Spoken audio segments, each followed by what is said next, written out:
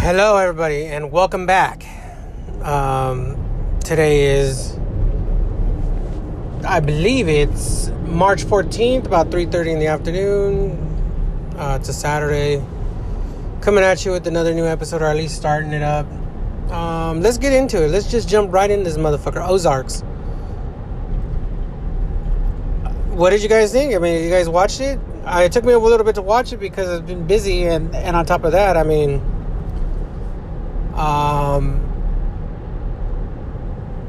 just, Multiverse of Madness happened, and, several other things happened. But, yeah, I finished the Ozarks, and I liked it. Again, ever since I've been privy to this information, there's some... Let me just run by you some things I've learned. I have learned that Hollywood, when showing big action sequences and they have to use a ton of CGI for things such as Transformers, Godzilla, big special effects things. I heard that has to take place at night or raining because that shades a little bit of the imperfection in the creature, and it also dulls out visually. Like if you're trying to key in it, that looks fake. It looks completely CGI. And a lot of things, if it's bright, like during the day, like supposedly you can't see. And I understand that. Or it looks fake. But I've been privy to that information that happens. So if you're ever out there and you're wondering like why some things are taking place in the night, especially when it's like a chase scene or something, that's why. Because the directors are choosing to spend more money into the CGI and hiding things than it is actually to just making it look better daytime. Just that's FYI. But another FYI is I'm privy to a lot of big shows, a lot of big dramas, a lot of big television. They leave like these open-ended, leave your mind to wonder, but you kind of see things happening, but they don't really clarify what happens. The ending of the Ozarks with the son, Jonah Bird. Who does he shoot? You're left to believe he shoot to kill Saddam, but he may have shot in everybody. He may have even shot in the mom. I mean, there's no telling what he did, and there's no telling who he shot. It's possible he shot Marty, the dad, but I know him and the dad had a good relationship. But then again, I mean, could he have put his dad out the misery based off of what happened? We don't know.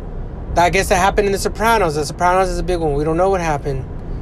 It seemed like The Sopranos, if you watch the end of The Sopranos when they go to the diner, it seems like motherfuckers are rolling on them. But they just squared away everything. But it looks like they were about to be ready to take it out, and they don't leave it open. They leave it open. We'll never get that because the man who played Tony Soprano is now dead, obviously, in real life.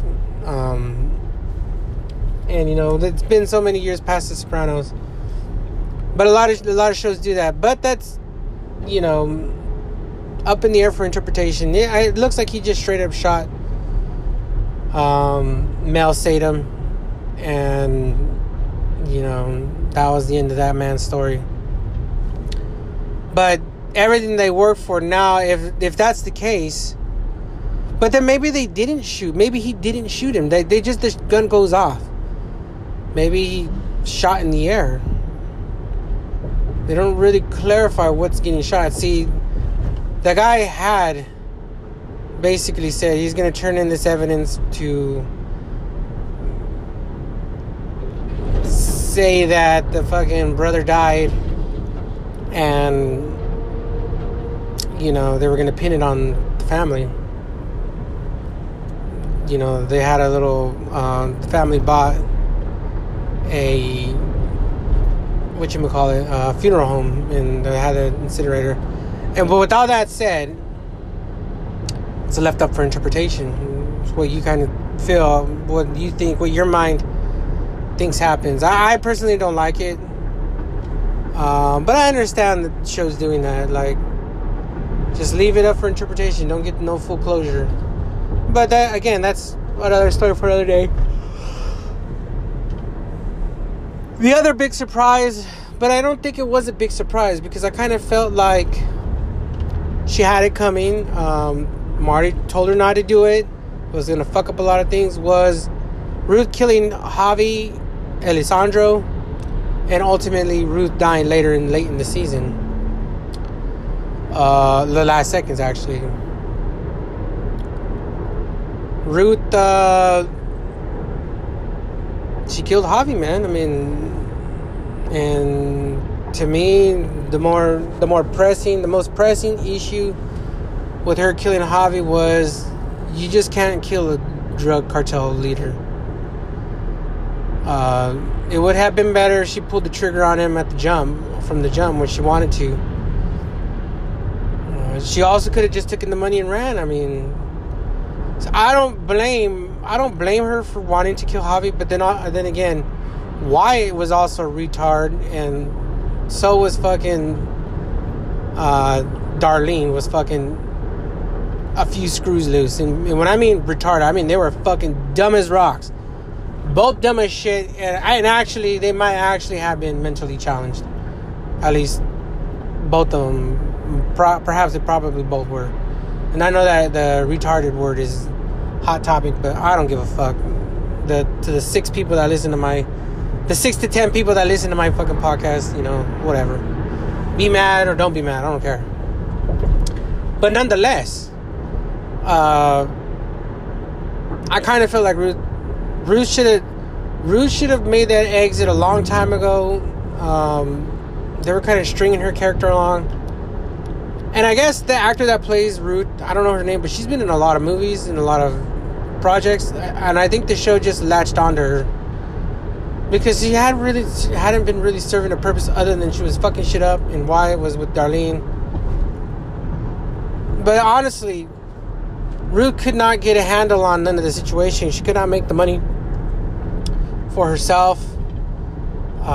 She couldn't get rich at any point, and she just kept going back to like the streets. She was for the streets.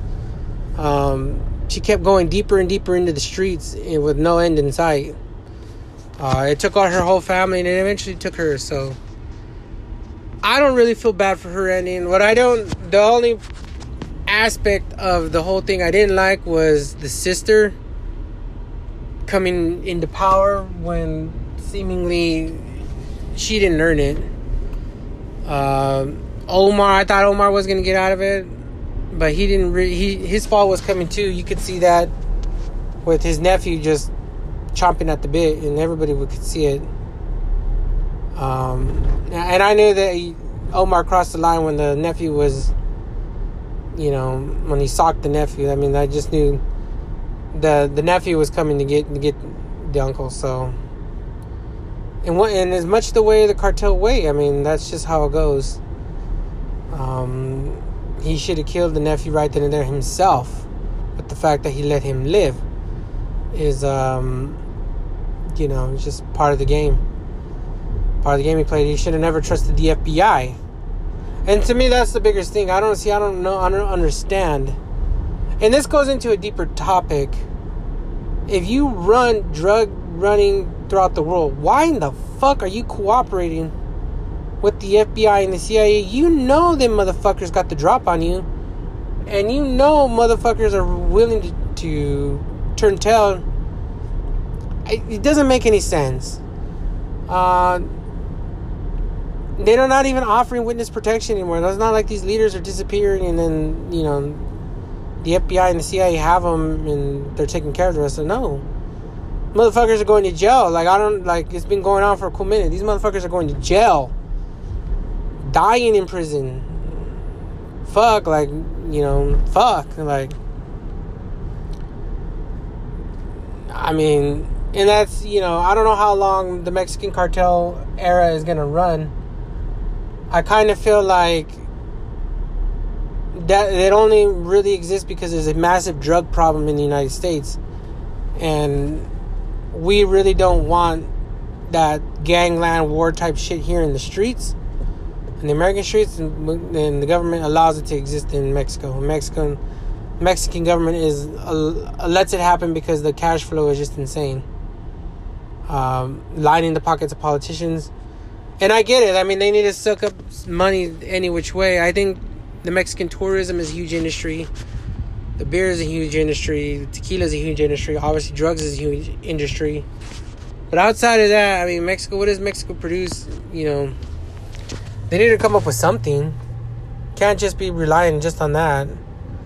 The Mexican government and the Mexican people really need to sit down and think to themselves, what can they offer the world? What can they produce, you know, that makes their trade? Like, they need to come out with their version of an iPhone, or something. I mean, they got to put something forward outside of beer. I mean, but they do have some. That's why it's too faceted.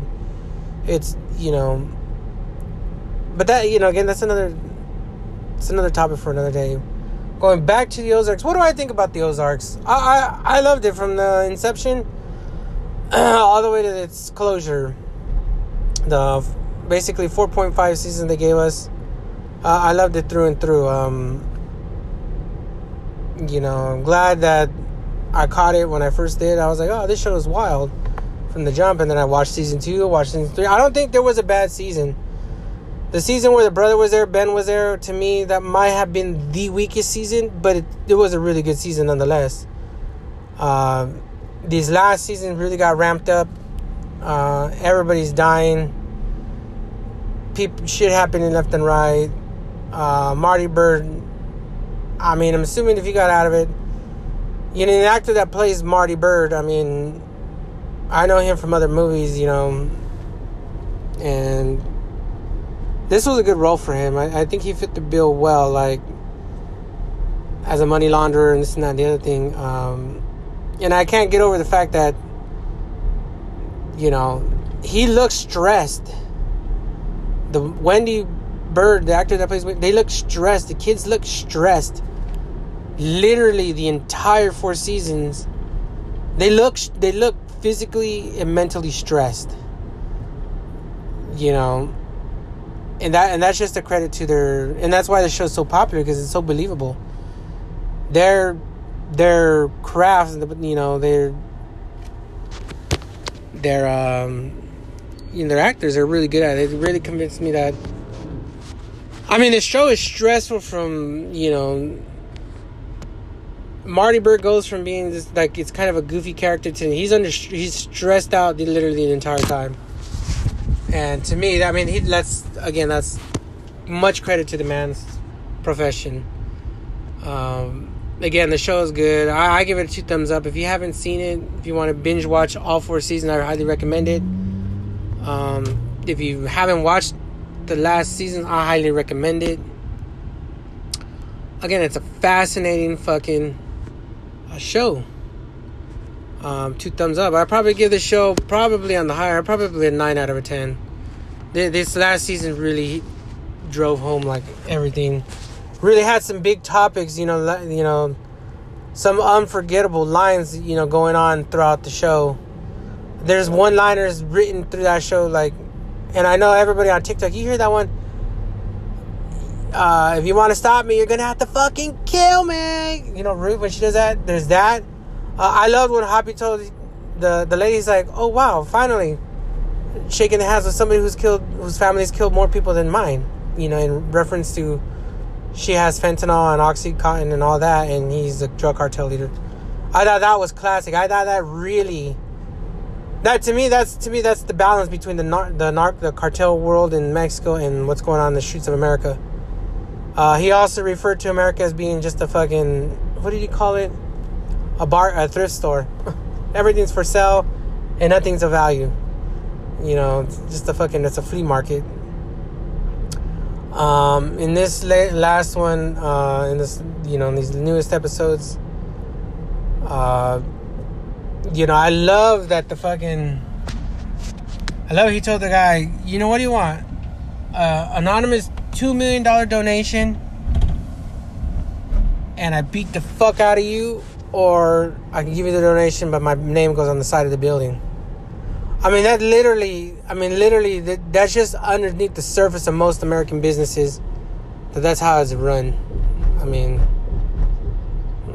you know, the phrase is, people like bacon, they don't like seeing how it's made. They don't like the process, but they do love the bacon. That's just America, and you know, that's just America as is. That reference, what I just said right now, is America, is how we're living these days. Everybody likes the bacon. Fucking tastes delicious. Cook it for breakfast. They like the price. Nobody likes how it's fucking made. Nobody actually wants to go and fucking make bacon, because you need to go and fucking cut a pig's fucking slit a pig's throat, carve the fucking pig up, and they just don't like seeing how it's made. People are willing to ignore it. Most people willing to ignore it. As a matter of fact, not to fucking tip of the cap, PETA, the organization PETA, gets fucking slandered and get abused on all fronts. I mean, I'm not the biggest PETA fan, but I do understand what they're trying to say. It's not like I don't understand, or I'm kind of fucking completely blind to what fucking PETA is doing. Murder is a family value in America 3 times a day. You fucking wake up, you have scrambled eggs and bacon. Boom. Fucking kill the pig, eat the chickens. For lunch, you want to have a fucking turkey sandwich, a fucking roast beef sandwich. You want to have a fucking cheeseburger for lunch. You want to have a hot dog for lunch. Again, that's all processed meat. Somebody killed that shit somewhere. For dinner, you want to eat a fucking fat ass steak. You want to eat grill up some chicken thighs. You want to eat, you know, your everything. And again, most people will be like, well, that's just fucking very hippie of you to say. I do eat fucking, but I understand what they're saying. I mean, murder is literally a family value that is taught 3 times a day. It's celebrated. Breakfast, lunch, and dinner. I understand what PETA is getting at. I don't necessarily agree with all their tactics. I do believe the American society should start to embrace more tofu, more soy products, like soybean, you know. It's a lot of soy products, you know. Again, it's not for everybody. I know if you want to fucking sit down and eat like a pack of bacon in the morning, and your great granddaddy smoked cigarettes and drank beer and ate a pack of bacon for breakfast every morning to live till he's 104, more power to you. I don't believe that it does anything for your health. It's not good for you to eat fried bacon every morning.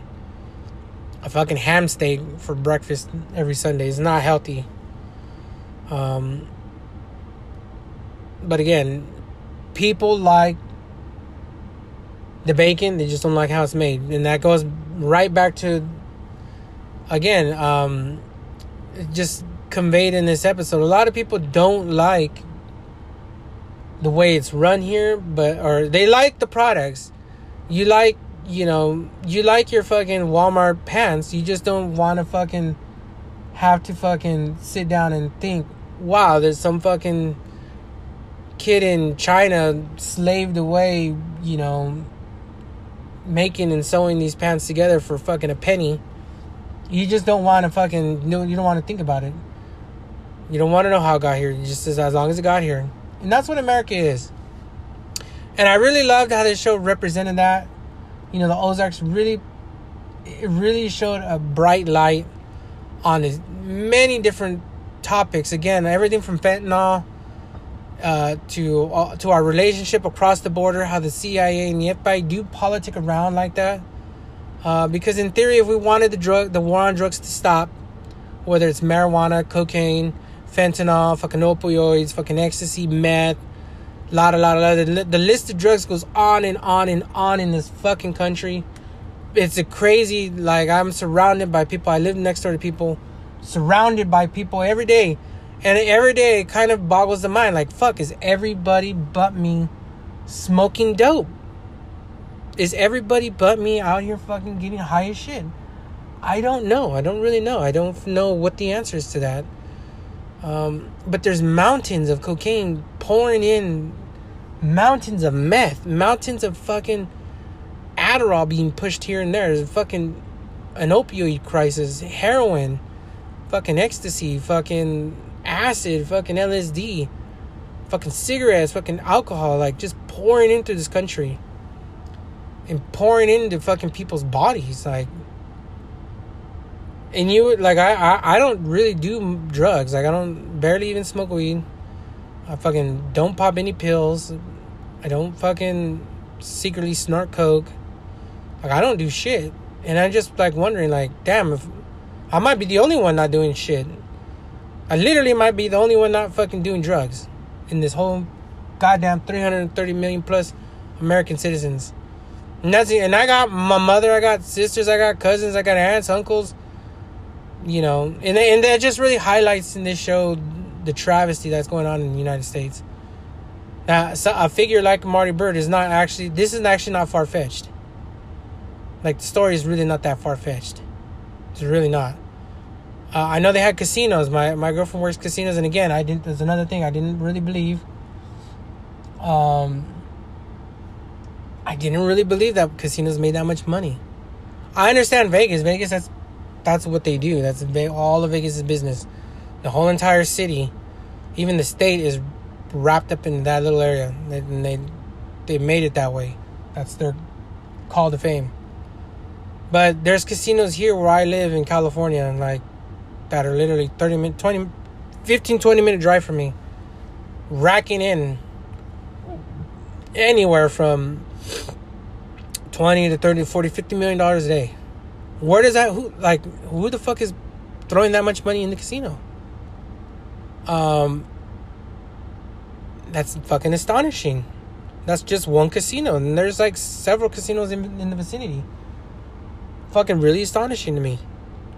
And I mean, I'm assuming money can be laundered that way. I'm assuming enough cash goes in and other cash disappear. I mean, I don't know where the fuck all that money comes from. I just can't believe that there's people here where I live that if the casino can just, even on the small end, take in $20 million. That means there's an area here, you know, Los Angeles has like 10 or 11 million people living in it.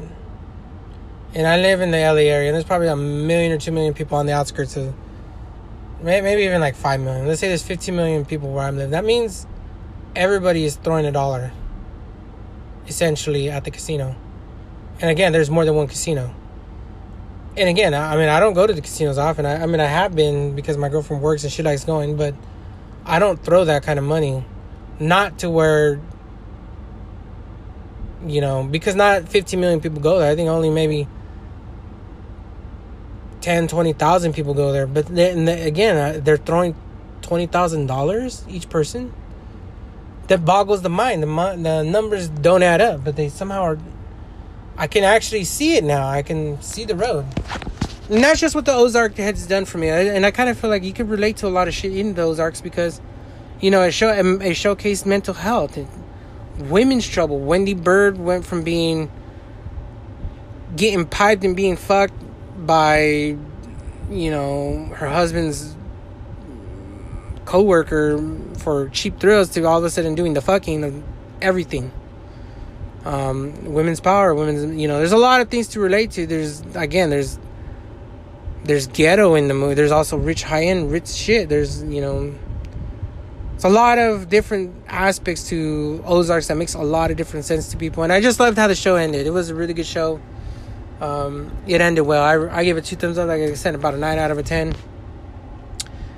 The only things I would have done different is I probably would have had, I mean, everybody really wants their people to win, and I don't got a problem with Ruth, but I mean, I was rooting for Marty the whole time. I don't really know if he came out a winner, or I think he lost his mind at some point. He turned into in the sense of fucking a capo at one point, and I don't know if that's ever gonna leave him, you know. But moving beyond the Ozarks, before, you know, I'm going to pause this here and get back on it. We're going to talk the Raiders' schedule and their win-loss record. So hang tight while I figure that out. So, the Raiders. The 2022 season is on the way. Hang tight. Okay, so back. Let's get to discussing this Raiders schedule and what are my predicts. I think last year I had 9-7, or 8-9. I think that we played 17. No, 9-7 to 16. So 9-8 was what I predicted last year. I think we ended up finishing maybe 9-8 or maybe 10-7, which is exactly what I got as finishing this year. 10-7. I could go through the games individually, but I want to talk about. I got him right here. Let me show you. Oh no, I didn't save it, did I? Oh yeah, I did. So we have a couple of preseason games. We got the Hall of Fame game in August versus the Jaguars. Nothing special about that other than we'll be on national TV. We've got another preseason game against the Vikings.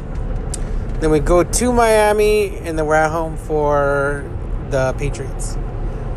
Final preseason game of the year, which means absolutely nothing. Preseason means absolutely nothing, but instead of the COVID season rules, they went back to having 4 preseason games, which whatever.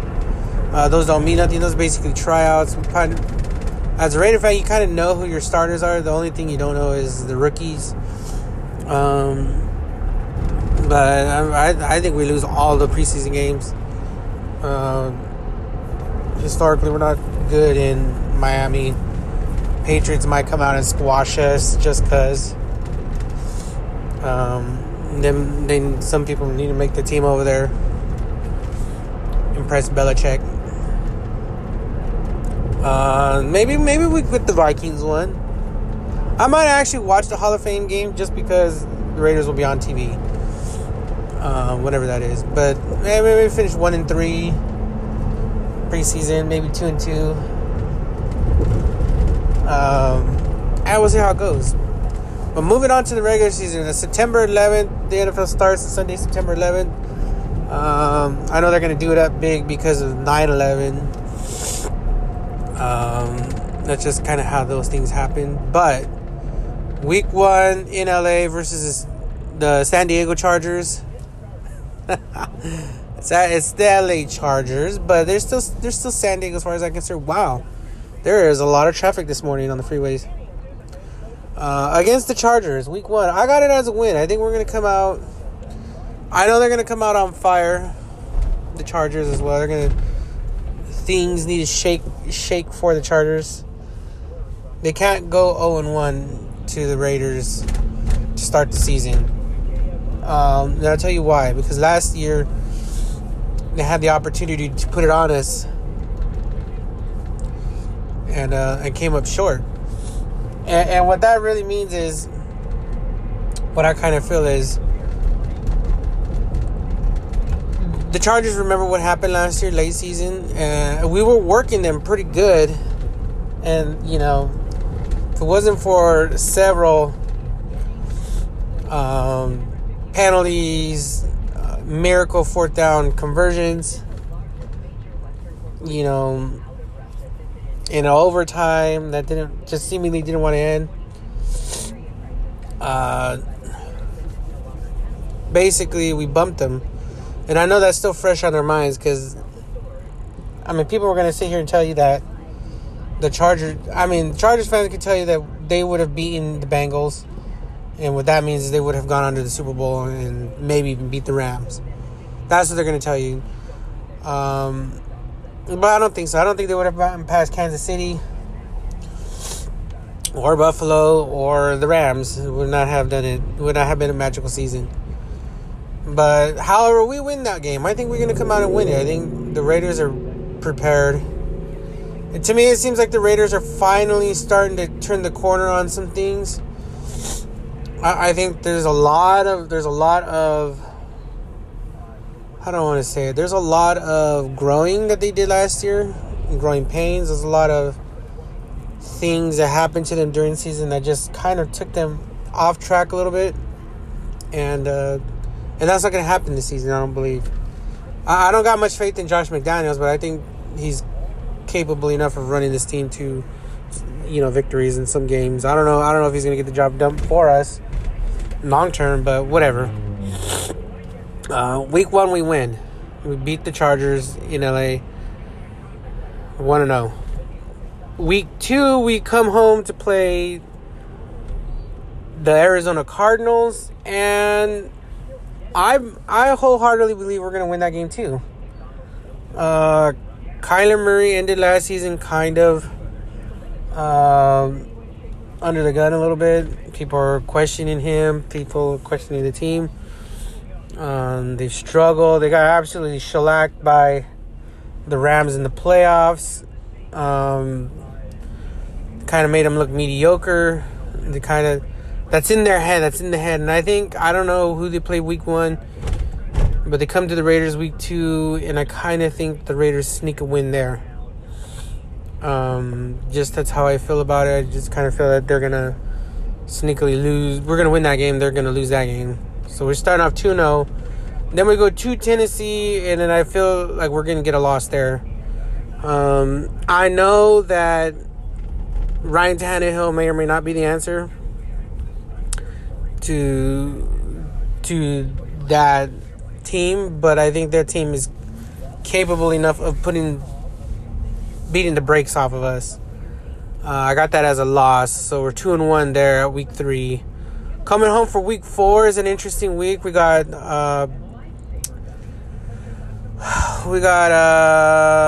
why can't I think? Russell Wilson led Broncos coming to Vegas. This is the game I'm trying to go to. Week 4. It's October the 2nd. It's the day before my birthday. I'll probably be in Vegas. I already booked the hotel. I just got to get the tickets. I think we win this game, yes. Because the Broncos would not have been completely organized by that time. I think Russell Wilson's still going to be getting a feel of the team, and the team's going to be getting a feel of him. The Broncos are going to improve. And let me backtrack to the Chargers. I think we sweep the Chargers. That I have on my list of things we do. We sweep the Chargers. However, I feel that we split between the Broncos. 1-1. We're going to take the first game from them late season. We dropped that game to them in Denver because by that time their team should be rolling. I kind of feel like Josh McDaniel was there before. They're going to stick it to him. There's a lot of storylines in there. There's a lot of, in case you don't know, Josh McDaniels coached the Broncos for a little bit. Beat the Patriots with the Broncos with, I believe, Jay Cutler. And then they laid an egg the rest, 8 games. So there's a little bad blood there. So I think they're going to get a game on us.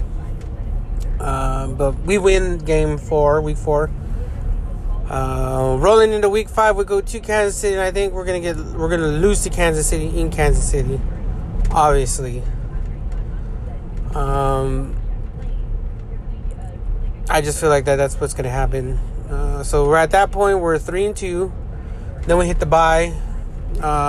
Coming off the bye, home versus the Texans. I think that's week 7. Win that game. The Texans are in complete shambles. We're winning that game easily. We're winning it. And then I think week 8, we're at New Orleans. I believe we win that game because, again, the New Orleans Saints are the New Orleans Saints. I don't really know what quarterback they have. I think Sean Payton is gone. No Drew Brees. The team is still intact. However, did Sean Payton retire? I don't know if he did or not. Maybe he didn't. But I know definitely Drew Brees is gone.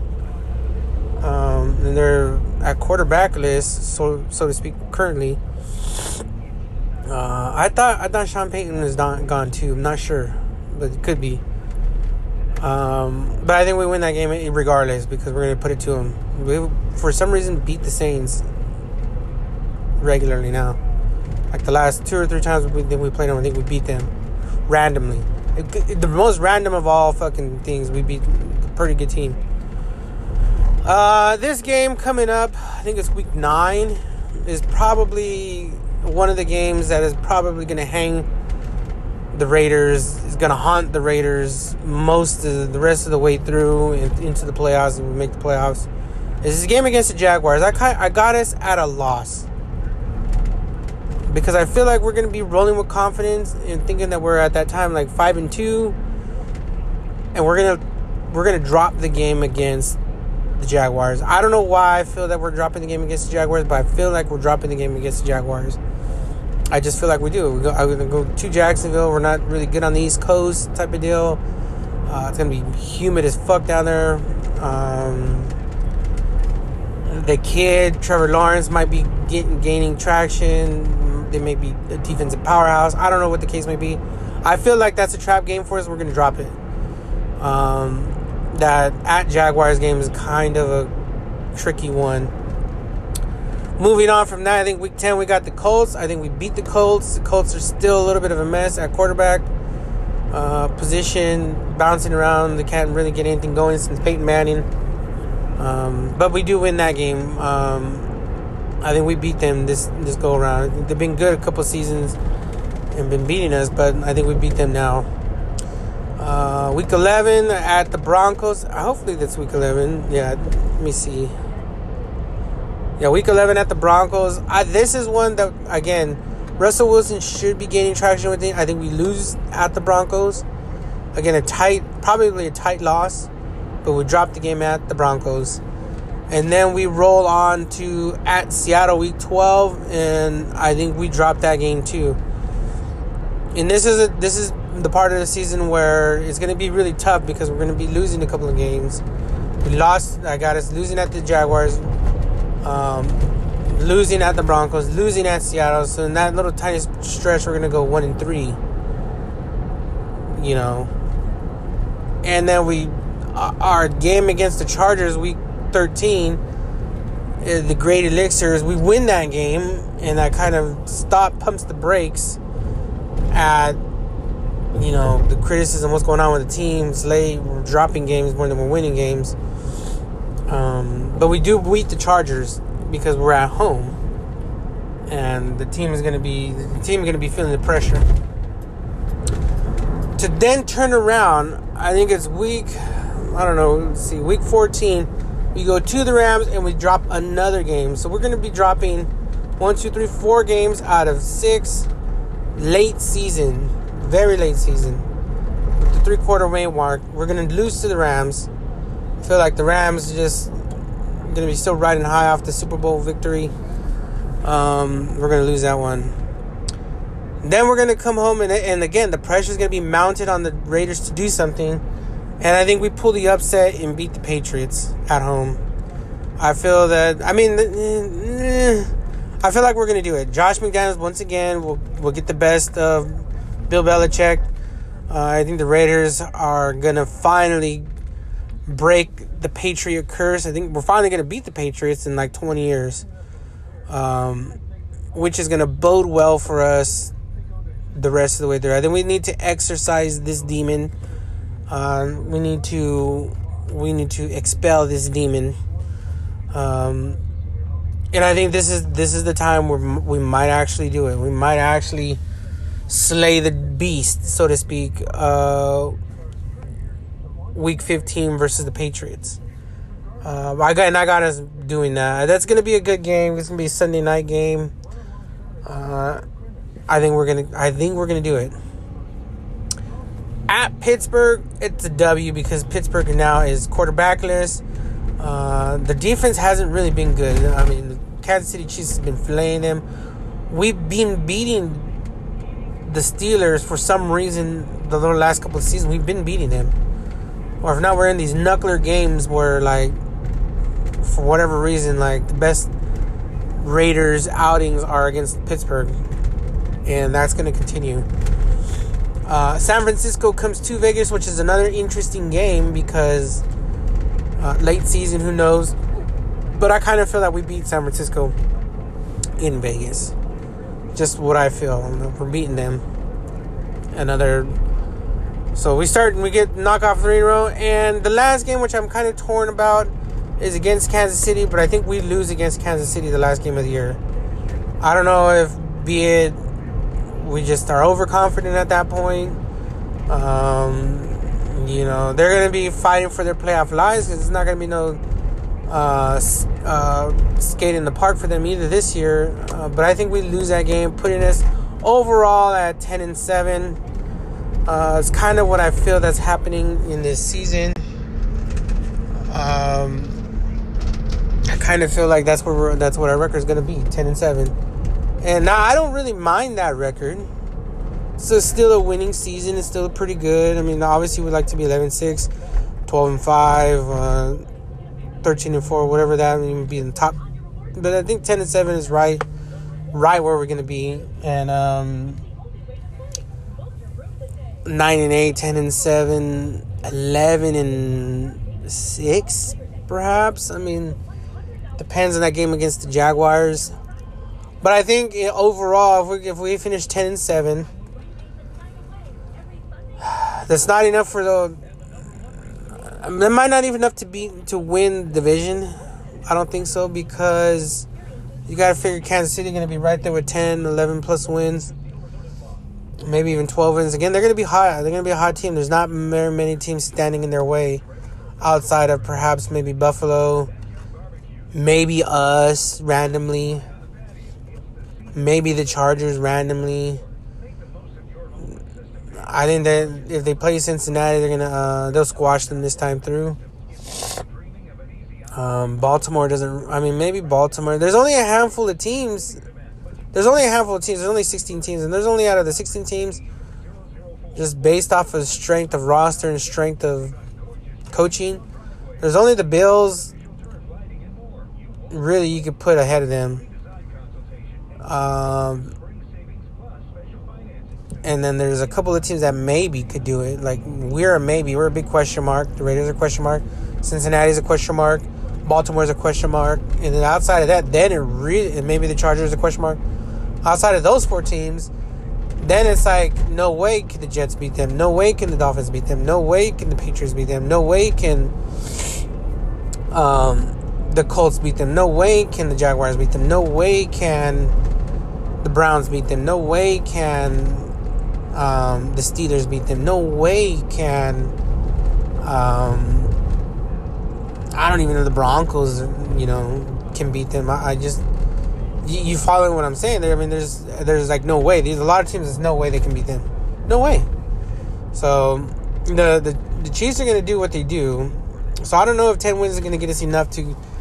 So again, we're going to have to play a wild card game on the road versus one of these great franchises that are going to. And I don't know. I don't know where we stack the chips when I go. Do we win a playoff game? I don't think we get a home playoff game. I know Vegas wants a home playoff game. I don't know if we get one. Again, I feel it's like we're going on the road, and I kind of feel again like these are growing pains that are going to haunt the team. That game against the Jaguars is going to haunt the team, because I think if we get slotted in, we might have to play the Bills. We might have to play some fucking dastardly good team. I mean, I looking at the AFC, I kind of got the Bengals probably winning their division. I got the Chiefs winning our division. I've got,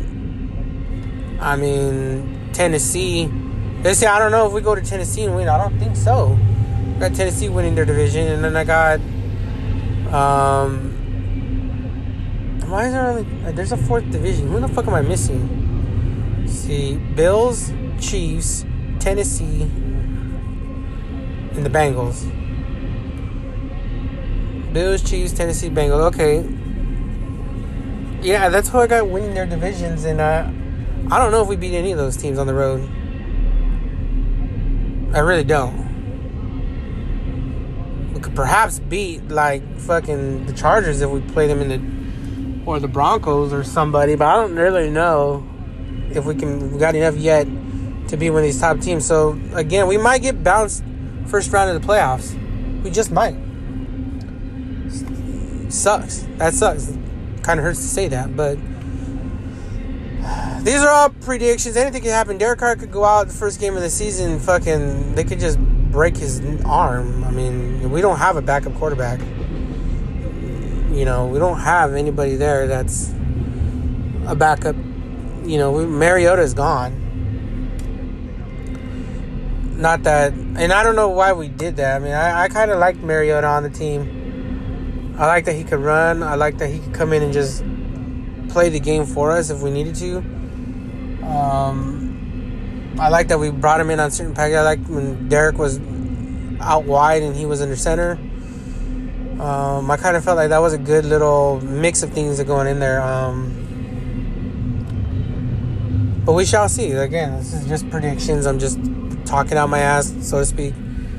But the Raiders, I think they finished 10-7. I mean, it could be a good season, and I think now the NFL is now starting to come to the realization that the Raiders are a hot item. And I think now that Mark Davis is building up some wealth with these Raider tickets, I thought they were going to go down in price. Really didn't. They're still hovering around $300 a ticket. I think the NFL is now realizing that they made a giant mistake in letting the Chargers move into LA with the Raiders just sitting right there, pulling double the money out of the LA pool than the LA is pulling with the double team in the pool. If that makes any sense to you. The Raiders are pulling what both the Chargers and Rams are pulling out of LA, and they're pulling it out with half the games. So I think the NFL is looking at that. I know they're looking at that, and they're looking at trying to figure out how. And there's only one way. You start inviting some of these Raider fans to LA. And obviously there's the team travel wheels type of deal. You hear it all the time on the NFL.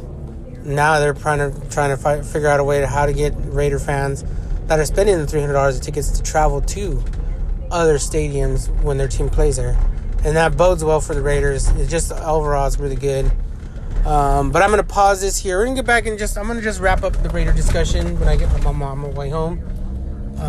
Again, we're going to just go over what I kind of feel going forward with the season. And I'll be right back. Hang tight. Okay, so let's wrap up this Raider discussion. This Raiders fucking 2022 season that's up and coming. What do I expect? What to expect? Hopefully a little late chaos. Seemed like the 2021 season, last year's fucking chaotic, man. Chaotic. Seemed like every other week was a fucking life-altering, damaging, team shaking, pack it up, pack it in. Even I was like, man, they lost the coach, lost the Ruggs, they lost 6. And I was like, pack it up, and then they somehow make the playoffs. Like,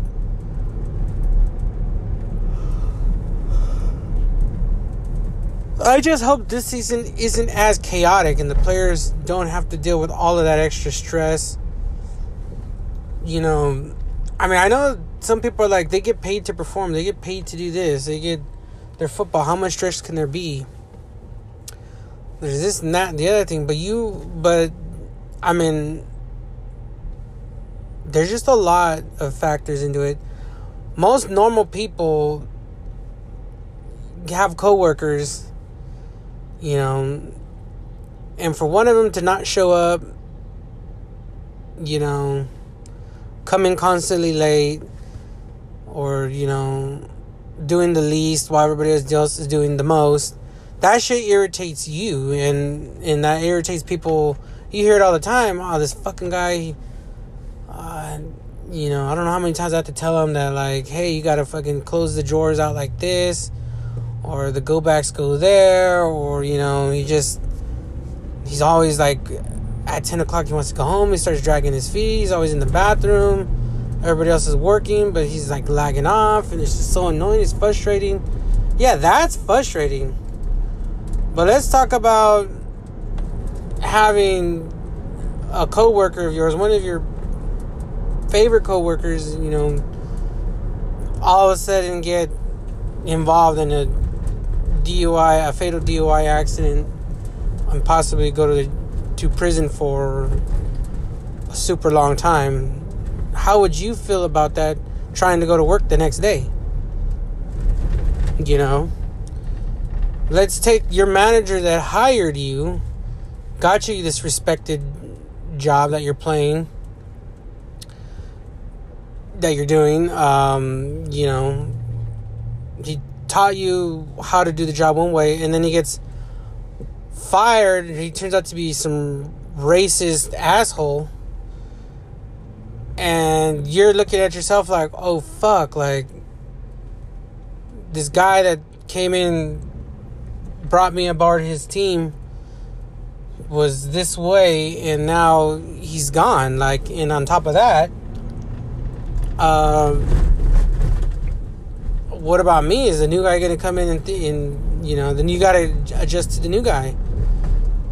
I mean, that happens in people's workplaces all the time. Regional managers come in and throw out the old manager, and then you just don't know. Like, damn, like, our manager got fired, like, and they want it done this way now, you know, and that throws off your whole, you know, and they want you to stay 30 minutes after closing. They want you to open 30 minutes before opening. They want you on to, you know, some things that they let slide, like, okay, you don't need to put all the, clean up the whole, you know, shop before you go, because the morning crew's got something to do.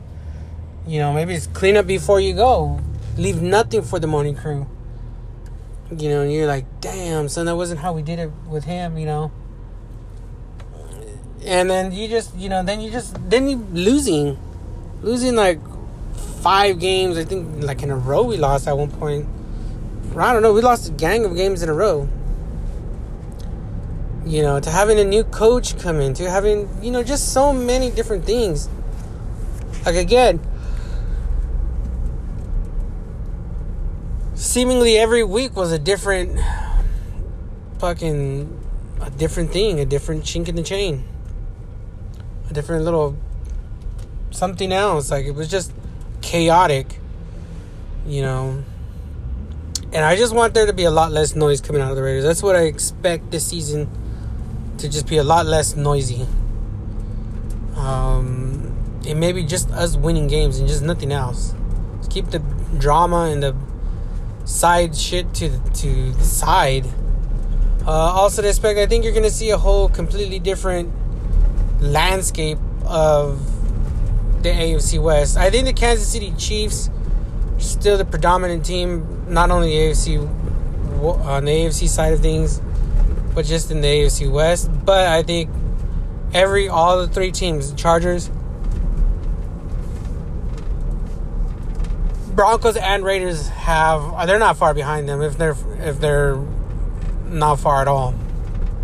And it could be this thing that the Kansas City could easily go 0-6 in the division, but as well they could easily go 6-0. It's what you really feel about Kansas City. I don't really feel that defensively they've gotten any better. Offensively, they lost Tyreek Hill. It's a big part of their offense is gone. But you still got Mahomes. You still got creative Andy Reid. They got a lot of confidence over there from winning so many fucking games. It's going to be hard to knock that chip off their shoulder. Khalil Mack is now in the blue and yellow, which sucks. I don't know why Khalil Mack did that. You know, whatever. I mean, maybe he just wanted to stick it to the Raiders. But it was a short-lived stint in Chicago, so I don't really know. Maybe it was just to get out of the Raiders. I mean, I don't blame the guy, you know. He went to go get that money. He got it. Now he's back. But then he chose the LA Chargers, as if the LA Chargers are going to somehow be better than the LA Rams. And he's going to... I'm assuming his career is going to be tied up with the Chargers for a while, because of the mistaken fact that he thinks he's going to go from the Raiders to the Bears, completely out of the division, and then back to the Chargers, and go from there from where? Back to the Raiders? Nah. I mean, he had choices. He could have done things. You know, so I don't really know what that was all about, but whatever. More power to him. Like I said, I think we're going to sweep the Chargers this year, so, you know, and I know much is going to be made of that. Khalil Mack versus Derek Carr, but there's Davante Adams, but then there's new coach, but it's LA versus Vegas. It's Raiders, Chargers. I know there's a lot of hype for that Week 1 game. And I could just tell you right now that I think we're going to win it. I don't think easily, but I think we're going to win it. I got us winning that game. You know, it's another home game for the Raiders. The Chargers just don't have no home field advantage anywhere they go. They're one of the teams that I don't feel bad for them, but that must suck to be booed when you're at home, booed on the road, booed every fucking where you go. I mean, that's just terrible. Terrible. But that's neither here nor there, you know. But I just kind of feel like there's going to be a lot less noisy season for the Raiders. Hopefully that bodes well. Maybe we can get to 11-6, which I'm hoping. You know, I'm kind of hoping for 10-7, 11-6 season. The 11-6 would be great, but I don't think we're getting that. I mean, I could see 6 losses. I could see 7 losses. Hell, I could even see 8. Again, a 9-8 season. Well, no, maybe we finished 10-7 last. I don't know what we finished. I don't really care to look that info up, but that's just kind of what I feel. That's overall. I mean, I don't think much is going to happen with this. I don't really know until we can actually smash the division. We're winning like 13, 12, 11, 12, 13 plus games a year. But we would have to exercise and beat up the Chiefs, which I don't know is happening anytime soon. So that's what I kind of feel like. The future of the Raiders is bright, but it's a long road. I don't see no Super Bowl this year. I kind of felt that Gruden was tied up with having a Super Bowl. We should have had a Super Bowl already, or working on it, or getting really close. But then we're starting over with another coach, you know, be it not by choice, but by necessity. But I still see a Super Bowl coming to the Raiders. The NFL is not dumb. And it's sneakily, I can't stress this enough, but every day the Raiders have in existence, Mark Davis is looking like Senator Palpatine, moving all the pieces in place, gathering up. I don't even hear anymore about the Raiders abandoning Oakland or LA. Those fans from those areas just come to Vegas like I knew they would. And Vegas is a hot destination. Mark Davis is winning over the Vegas crowd. They built a badass stadium. I think the stadium is badass. I've never been to the Dallas Stadium. Haven't been to SoFi, but the Vegas Stadium is badass. And it's probably between those three, Jerry's World, which I don't know where the fuck it's at, but Vegas is not right next door to it. SoFi Stadium, the couple $1 billion dream, the LA dream. I know personally it's in the ghetto, and personally I wouldn't go there because of the traffic. There's nothing there to do. It's not like you walk out the door and there's Kobe Bryant statues. Hollywood is around the corner. Santa Monica's right there. Not that. Disneyland isn't next door. Knott's Berry Farm is Six Flags not near it. The only thing that's near it is the fucking airport and a lot of houses. And traffic and $500 parking. So, you know, SoFi isn't really too... You know, the world's finding out about SoFi Stadium and the NFL's decision to put put the teams there where they could have put it somewhere else. They should have put it somewhere else. Or they should not have built it there. But, again, that's another topic for another day.